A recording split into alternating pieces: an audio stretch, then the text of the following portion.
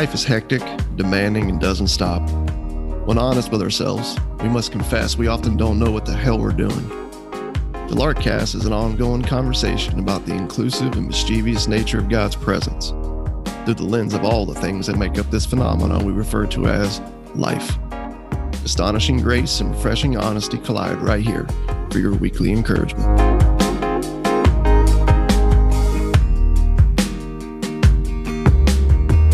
Welcome back to the Larkcast.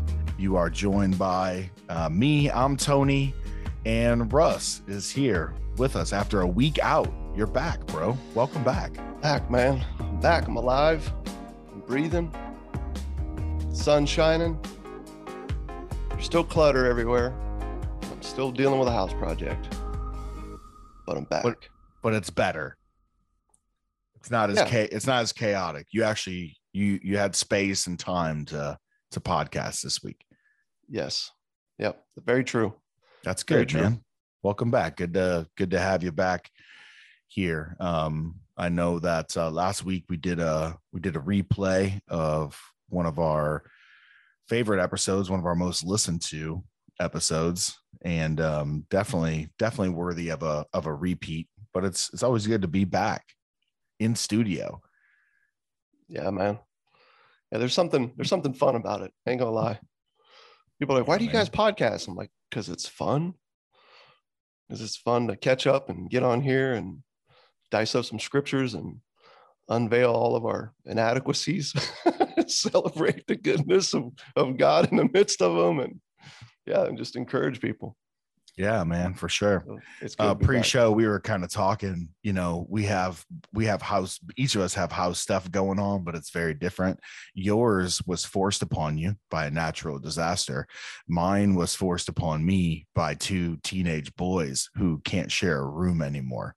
So I'm converting my lower level into a bedroom for my wife and I, so that my boys don't fist fight every month from sharing a bedroom. Yeah, dude. Come to think about it, though, I think having to remodel a room because of two teenage boys living together does constitute a natural disaster. Well, testosterone is very natural, and it tends to cause disaster. So yeah, yes. Absolutely. For sure. Absolutely. So before we dive into this next conversation in John 9, because we're continuing in our conversation through the Gospel of John. That's what we've been doing for the last good number of podcasts here on the Larkcast. There's a number of things coming up and things people can jump into, Lark related, Lark community related, and just tee some of that up for us, man. Let everybody know what's going on. Yeah, thanks, man. I'll do it quickly. We got the Reclaim cohort that we announced actually did really well. We were hoping to get one started and wound up with basically two that filled up. So people, man, coming out of the woodwork with just a desire to not just know they're free, but to be able to help others live free right where they are. So one way I like to describe it is, if you've ever wanted to relearn Christianity as a life of grace and the church as the way of friendship, that's this. And so people signed up, they came out, man. And so those are going right now. That's pretty awesome. Shout out to that. Two, we Fallen and Free conference is coming up. That's something that a friend of ours, Tolian Chavijan, has started. It's going to be held in Jupiter in February. Honored to be able to speak at this conference. It's definitely centered around what does it really mean to grab onto grace, and just to be able to live in that transparency, man, in your life and in your story from it. So if you're interested in that, by all means, check out, I think it's fallenandfree.com. So that's just another little quick announcement. Yeah, I'm definitely interested in that. I'm probably like 95% sure I'm going to be there. So if you want to come kick it with us at that conference, come on. I'm sure we'll have plenty of time to sneak some food, drink, and cigars and laughs in. Yeah, that's gonna, I think it's gonna be our part. We're gonna kind of be hanging out in the lobby and just saying to everybody, like, hey, conference only lasts for so long. But the party, man, that's what we're really all here for. So I'm getting Paul's all drunk, dude. That's my goal. Wow. me, my my goal at the end of the fall to free conference is to have very compromising pictures with myself and Paul all on my phone. Which leads into my next quick announcement, which is fundraising and how we can use these things to extort dollars to empower the spread of God's scandalous grace. If we could stop extorting people for money so that we could continue doing ministry, that'd be great. So please legitimize our ministry by just donating money so we don't have to blackmail people anymore. This will be good and pleasing unto the Lord. So, but yes, on a serious note, it is fall. And one of the things that just as a nonprofit organization that is really committed to the spread of good news, the training of people, okay, and spending time with people, man, helping them really reframe their stories in good news, reach out to neighbors. And that takes time. And that time and that travel, right, that goes into that takes dollars. And that's how we do this work. So just with that commitment, man, to just keep doing this work and to be able to offer it for free, the resources, the relationships, man, that comes through a collective of generous givers. Yes. So if you've been blessed by the Larkcast, if you've gone to the Lark site and found courses and primers and other things that we've been able to put out, please, by all means, join us in this. Go to the give page at larksite.com. You can give, and we have people who give $10 a month to people who give a lot more than that. 10 million from a sacrificial, that would be nice if that's you. That would be amazing. Standpoint, but I mean, every dollar counts, man. So, yes, and shout out to those who have been supporting us from day one and those who have been supporting us for one day. Yes, we love and appreciate all of you. Thank you for giving to this. Okay, John chapter 9. What I found is like it's challenging going through John's gospel and like reading all these passages, and like sometimes the bigger story and what's going on gets kind of like lost in like, you know, just reading every single passage. And there's a lot we want to get to, a lot we want to say. And so in John 9, I'm just going to kind of tee up the story. I'm just going to tee up kind of like the scene going on here. And then we're just going to kind of cherry pick some of the more important passages, noteworthy passages as the conversation goes on. But this is a pretty popular one here in John 9 because it's Jesus healing of the man who was born blind, which back in the day, Born Blind was a killer Christian hardcore band. I used to have this Born Blind. It was like, this is back when hardcore kids were wearing basketball jerseys.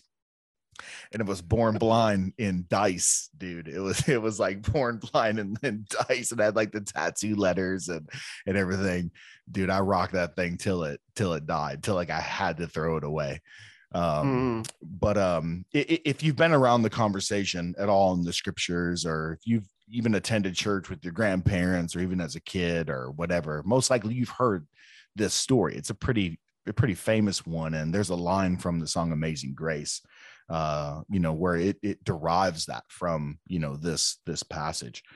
And so the scene starts off with Jesus. He is it's getting pretty hot and heavy with his relationship with the Pharisees, not in a sexual way. Usually we bring up hot and heavy like that, and this is definitely going to get edited out because this is really just like, kind of took a really, really bad turn right here. Jesus' relationship with the Pharisees is getting pretty intense, man. And they, as already noted, they want to kill him. They want him gone. And they are not only are they unbelieving, they're doubling down in the unbelief. And now all of a sudden they're becoming blind in this unbelief, which is a really interesting contrast in this story. But Jesus, it's the Sabbath. And as you know, Jesus and the Sabbath, right? It's been the backdrop like since John 5 of his healing of a man who was born lame. And they're so bent out of shape that he would do this thing on the Sabbath. So now in John chapter 9, there's another healing, and this is also on the Sabbath. And so Jesus at this point he's being very intentional to pick fights with these guys and really escalate the action. If you have this idea of Jesus as this like passive, just kind of like, I'm just kind of minding my own business, not really like causing any waves or troubles or anything. Nope. Here's Jesus again with another healing intentionally on the Sabbath. Okay. So Jesus is definitely in the mix and escalating things. So here's this guy, he's born blind from birth. And Jesus comes to him and he heals him, and he uses these very kind of like natural means to do it. He spits into the ground, makes mud, covers his eyes, and the man, his sight is restored. And stop me if you've heard this one, but instead of the entire community and city, right, and village, or wherever they are, they're this guy's community, instead of toasting and celebrating the fact that this guy can now see, there's a religious trial and a religious investigation. Yeah, man, you come out of, coming out of 8, you have this scene where Jesus is going head to head with the religious leaders, and he just tells them, man, before Abraham, I am, that it was me, the maker, the sustainer of all things, right, the writer of the law that you're pointing to, it's me. And so I think just coming out of that, and then you see Jesus then intentionally healing this man on the Sabbath. And the thing to me where I don't know why, man, but in my mind, like looking at this whole story, it didn't so much go to Jesus doing this again, which we've already seen, right, in John chapter 5 and on. It didn't even go to like the blind man or his family, which I think there's some important pieces for us to get into on that. The thing that really hit me was the attention that the religious leaders put on this and why they began to engage in the conversation. Yeah. Because here it's not so much this pushback about the Sabbath at first, right? It's the initial thing that's going on here is, why was this man born blind? You said before Abraham was you, so you clearly know more than we do. So let's spin this whole situation and tell us why he was born blind. Mm-hmm. And it's almost like this sort of karma-esque, religious understanding of the world. These guys are so convinced that God works like karma. He works in this way of punishing those that need to be punished and letting go of those who didn't, and letting people off over here because they did this penance work over there. And so the whole idea of a Messiah coming to right the world through his own cross doesn't make sense when your religious view of how God operates in the world is like karma. Yeah, John chapter 9 kicks off with it's seeing a man born blind, what you're referring to. Well, who sinned, this guy or his parents, that he would be like this? And it is kind of crazy that like they just kind of like blatantly just say it like that, like whose fault? They want to just point a finger at that. And it's like we do the same thing, now, but it's a little bit more subtle. Yeah. And you wonder if like just the whole thing really just stems down to there's no room for mystery with these guys. There's no room for a God who works in mystery, because just the religious nature and its desire for control, it needs mastery. We need to be able to master everything, every thought, every act, every feeling, everything. And if we can master these things, and we can avoid suffering, we can know why they're suffering over here. We can avoid this over here and punish, right, these people over there. And it's like there's this whole thing that's going on. And it just, for me, that was just stood out for the first time, man. I guess is what I'm getting at. I've never really honed in on that in this chapter before. Yeah. And I think that we should dive a little bit more into that as a framing thought for this. And I like how you're framing it. Mastery, right? Grabbing hold of your religion, grabbing hold of your own destiny. And where you are, where you're not, is in control, and it's in your hands. Whereas faith forces us to look outside of ourselves and to trust and rest in someone else. It's the opposite of control. It's the opposite of having all the answers. I guess that's why these dudes ended up with like hundreds of additional laws when they started with 10, right? It's like, here's 10. Yeah. And all of a sudden we have 500, different things you can't do, which is why they're that religious impulse, that mastery you're talking about is why they're so bent out of shape of Jesus actually doing something miraculous on the actual Sabbath. And I love this because they keep pressing this dude. Like, who healed you? Like, line them all up, right? Almost like like you see in the movies, line them up and point out, put numbers above their head and point them out. And it's like, bro, I was blind when this happened. Like, I didn't see his face. Right? I don't know. Since I was born this way, and I don't even know what a face is. It's probably not going I've to never remember seen anything in my life, and you're wanting me to point someone out in all of freaking Jerusalem. This is the first time I'm seeing any of these people. Well, that one looks a little different than that one. So crazy. So they're just like, they will not stop harassing these people.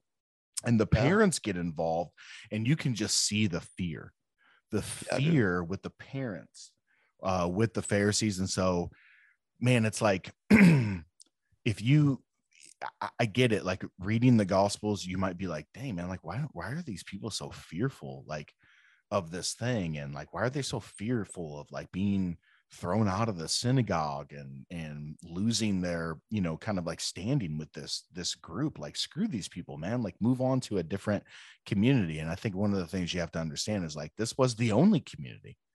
This was it. It's not like today where you have like a myriad of different Facebook groups and different subcultures and all kinds of different groups and things that you can kind of like, dive into. This was it, man. This was absolutely it. And to be removed from this community, to be kicked out of this community meant everything. And so you feel that fear, with the parents in particular as we're going on here. Yeah. I mean, because it's like this guy's brought to the religious leaders for wisdom as to how this happened. Okay. And they immediately dismiss it because it happened on the Sabbath. Mm-hmm. Oh, this happened on the Sabbath? He's clearly not from God. This is clearly not from God. Even though we've already said that this is impossible without God, this is now clearly not from God because it happened outside of the realm of what we think we can control. And you're right? The parents get brought into it, man. And in the scriptures, like if you look in John chapter 9, in other passages, you see this like order that's gone forward from the religious leaders that anyone who was aligning with Jesus being the Messiah, with him being the Christ, was put out of the synagogue. And you're right in the sense that was to lose everything. Mm-hmm. And so you almost feel bad for the parents here, because on one hand, they're staring at a son who was born blind in a culture where they were taught that their son is blind, was born this way. Okay, because of some sin in their life, that there's something that's gone on that they've done that's resulted in this. This is the thinking, man. Yeah. And so they don't even have a chance to even rejoice over this, dude. Mm-hmm. They're immediately staring down the barrel of, hey, if you attest this to this being the work of God, therefore Jesus must be God in the flesh here in and among us. Mm-hmm. You're going to lose your entire livelihood. Yeah. Your business, over, man. Your friend circle, over. The parties, the gatherings, the festivities that you've known your whole life, gone. Everything you've ever known, man, pulled out from underneath your feet. You're a pariah now in a community. Dude, religion ruins everything, man. Oh, bro. It sucks. Like, look at this. Brutal.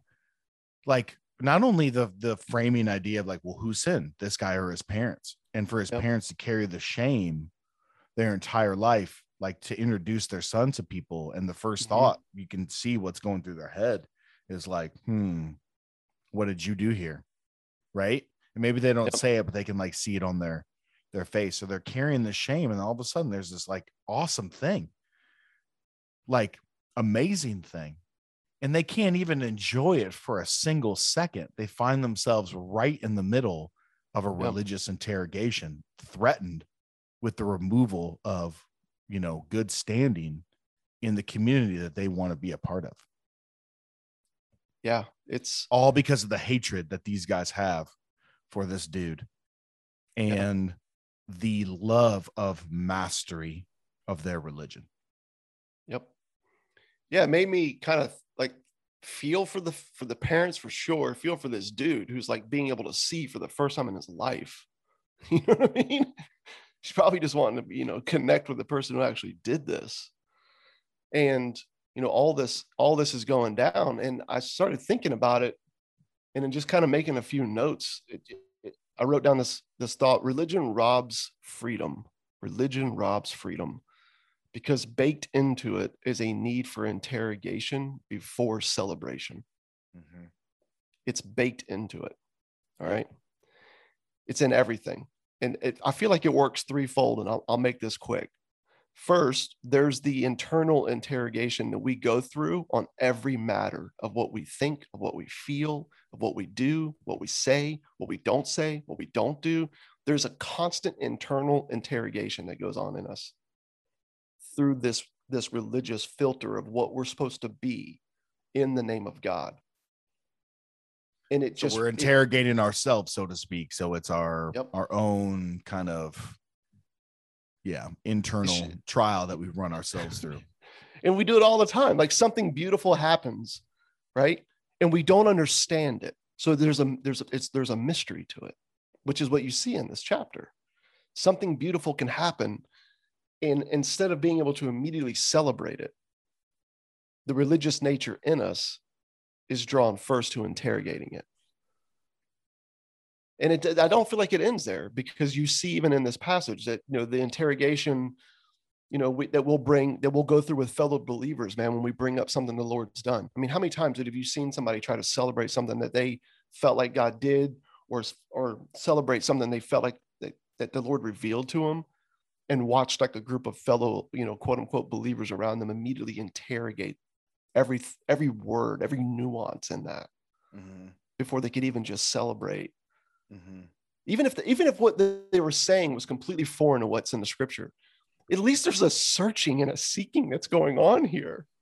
We can't even celebrate that. You just be sitting there, looking for little, bad, you'd hang on to the most minutia of bad theology. I'm like, oh yeah, that testimony was great. You said I get they're all excited. I get they're all excited about this really cool thing that happened in their life. But man, when that microphone was in their hand, they said that one thing, one thing that was just slightly off the the orthodoxy track there. And I had to just really cling to that thing in staff meeting on Tuesday to bring that up. Yeah. That and the pause between the end of that testimony and the first guitar chord was about 6 seconds too long. Yeah, I get really this person's never been on a stage ever in their life. If they can really stick to our our planning center notes and timeline we have here. Clearly there's a pile of them on the front row. Next time, grab one maybe so that you can, have a better transition between first and second service. That would be fantastic. Yeah. But here's the thing that I'd never thought of though until now. There's a third interrogation that goes on. And this is what's crazy. This interrogation goes on even among the crowd that says there is no God. Or if there is, I don't know who he is. And that interrogation, I think, happens when we start to share what we've found, what we've discovered about Jesus, right? We go out into the world and we start to share like what we're learning, what we're seeing, and we get interrogated, right, by people around us who are hanging on to other forms of religion, whether it be politics or, right, the gym or, whatever it is that they've ascribed themselves to for meaning. Mm-hmm. And I think sometimes that interrogation can even start to really dampen this sort of joyful celebration in us and sharing, man, I once was lost. I was blind, but now I see. Mm-hmm. I don't know what all happened. I don't know how it all happened. It's a mystery. Mm-hmm. Okay. And so I know when I share this with people want mastery because human nature wants control. That's why we love religion. Mm-hmm. And so when you bring a story of mystery to people who want mastery, you're going to get interrogated. Mm-hmm. And not just among the believing crowd, you'll even get interrogated among the non-believing crowd. And it's sort of really just kills, right? Just that religious desire for control in us and around us. It takes every celebration and turns it into an interrogation. Yeah. And it's just sad, man. It's true, but it's sad. There's a rabbit hole I want to go down. I don't want to spend a lot of time on it, but it's like, I remember the interrogation, or just, just sitting back with arms folded, and you would have, friends that don't believe. And the idea was like, well, they're separated from God. God's off in the distance. His arms are folded, his eyebrows down, and he's super pissed at these people. Like, they need to believe so that his wrath is deterred, from them. And then you come to, read the scriptures, and you're like, man, for in him we all live and breathe and move and have our being. Like, Jesus is our life. Then you go even a little bit farther into the Gospel of John. It's like, and in this day you will know that I'm in you and you're in me. It's like, well, Jesus isn't far from these people at all. And the entire time you're trying to complicate the good in their life. You need to kind of do pretzel theology to get around like why these good things are happening, instead of just being like, dude, yes, I celebrate this goodness in your life. And I actually know the one who's good that this is pointing to. And I just want to be your friend till the end and constantly point there and not be a religious asshole. Like, I wish I would have played it like that, like a long, long time ago. And it's like, dude, I would have a bigger stone to throw at these Pharisees if I wasn't one for a good portion, of my life. But one of the things I love about this passage is at the end, Jesus said, this is the reason I've come. Well, one is great because this dude, his life goes from like, he has this moment that's like amazing, and he gets to celebrate it for like a second. And it gets just really, really bad with this interrogation. And he has these amazing lines. Read John 9, please. Right. We're running out of time here. And I don't want to go over a half hour because I don't want to get yelled at by certain people on our team who will go unnamed. Their initials are Jameson, but he's like, why are you, the guy born blind is like, why are you asking me all these questions about this guy? Do you want to be this guy's disciple too? They're like, you were born in utter sin and you're going to teach us. It's like, dude, who wasn't? Relax, bro. Relax. Like, these guys have zero chill. So anyways, they just get discarded. They end up like getting booted out of the community. And it's really cool because Jesus hears about this, finds out about it, and seeks this guy out and reveals himself. Like, the guy gets kicked out of everything he's ever known because of the unbelief of people who practice religion, and Jesus then seeks them out. Yeah, it's so good. The whole podcast could be about that point right there. Yep. So Jesus comes and finds this guy, and he reveals himself, not for the first time. I mean, like, facially he's able to recognize him, but this guy's already met Jesus in his healing. And he's talking to him, and it's like the Pharisees are kind of like around the corner, like listening in. They finally butt in, and he's like, oh, like, you're saying that, that we're blind. And he goes, listen, man, like, here's why I came. This is why I came. I came that those who think that they see now, right? No, he goes, I came so that those who are blind may see. So now he's going beyond this kind of like very physical, like real, like one for one literal healing. He goes, I came so that those who are blind may see. And for those who think they see, that they might become blind. And I love what Jesus is doing, because if you're on the outside looking in, you can see a lot of religious activity or even religious sentiments or conversation and stuff like that. And you might think, oh, this person's like a follower of God. This person's a follower of Jesus. But not all that is really like true and real. Yeah. Like, people are not necessarily like disciples of Jesus, like dialing in on like how he's described God. They're really more like these Pharisees. They're dialed in on like church and theology. Yeah. And like rule keeping, or as Jesus calls them, disciples of Moses, or even as these Pharisees are self-proclaimed disciples of Moses. disciplines and rhythms and formulas for how to master the flesh, the mastery of it. And I love it because he's exposing what on the surface looks like we see. Yeah. We're not blind. But as Jesus further describes, just the freedom, the celebration, the dance of God, the love of God for people, their belief really turns out to be blindness. Yep. Yeah, he's looking at these dudes. He's looking at these dudes and just telling them, man, you know exactly who I am. You know exactly who I am. You know how these works that I've been doing happen. You know by where they come from. You reject me, and you continually reject me.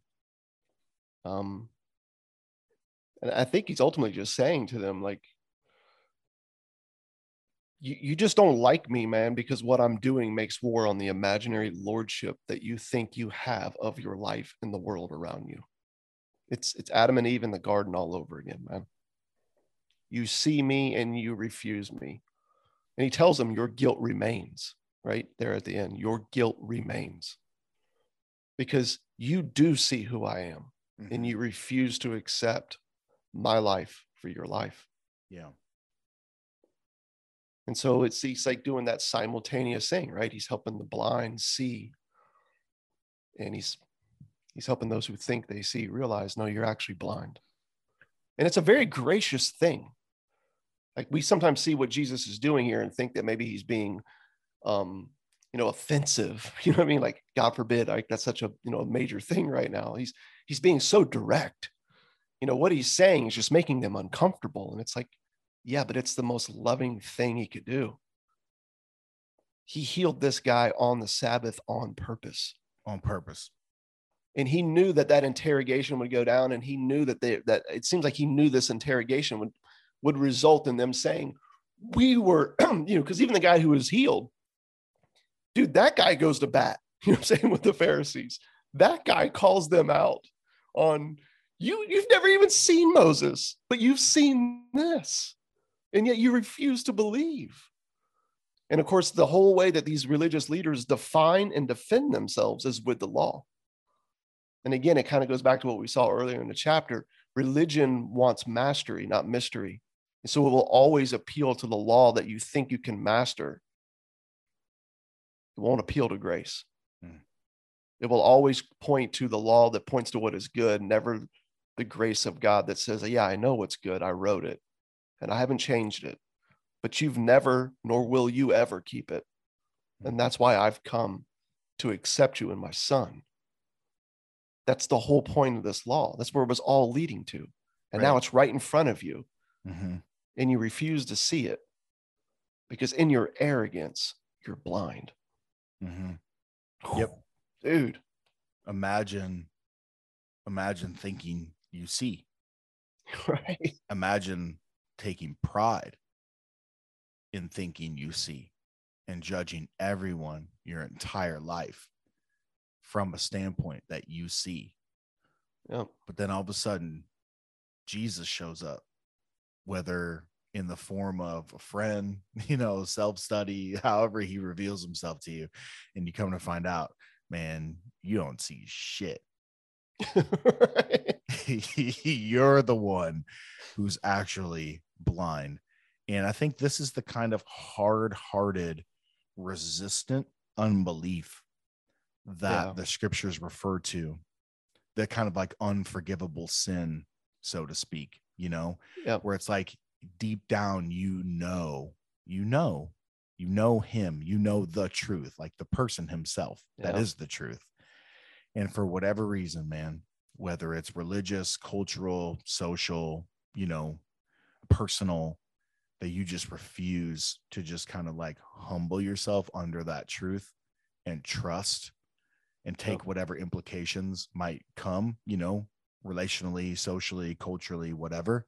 You just like persist in that unbelief. And it's like, dude, if you want to go to hell, like, that's not God's will. No. At all. But it's like, dude, if that's what you want to choose, if that's you want to keep hardening your heart Yeah. towards him who comes in with a message of no condemnation. If you want to choose condemnation, I think God will grant that request. Yeah, he seems to do it with his head hung, man, right? Mm-hmm. Yeah. Just this like sad look of a father who's going, why you refuse reality and want to live an eternity away from me just doesn't make any sense. Right. But it also, and I think that's why Jesus called us to be like children, right? If you want to follow me, become like one of these, he said. One of these children, the least, the last, the lost, the little in society. And we have in a culture that's so rooted in like the winner circle, right? Admitting that we're losers at this actual law that's in front of us is hard to do until you realize that no, being a child is all you ever needed to be. And what's crazy is what we see in this passage is being a child is also the only way you'll see. It's the only way you'll see is to let go and realize he's God. And just recline, man, in that goodness. That's where we see, man. That's where we live. Amen. Well, our time is up. Good chat, John chapter 9, and the healing of the man born blind. Cheers, my dude. Cheers to that, dude. Cheers to that. Until next time. The celebration of grace, not the interrogation of the law. Don't be an asshole. Trust in Jesus.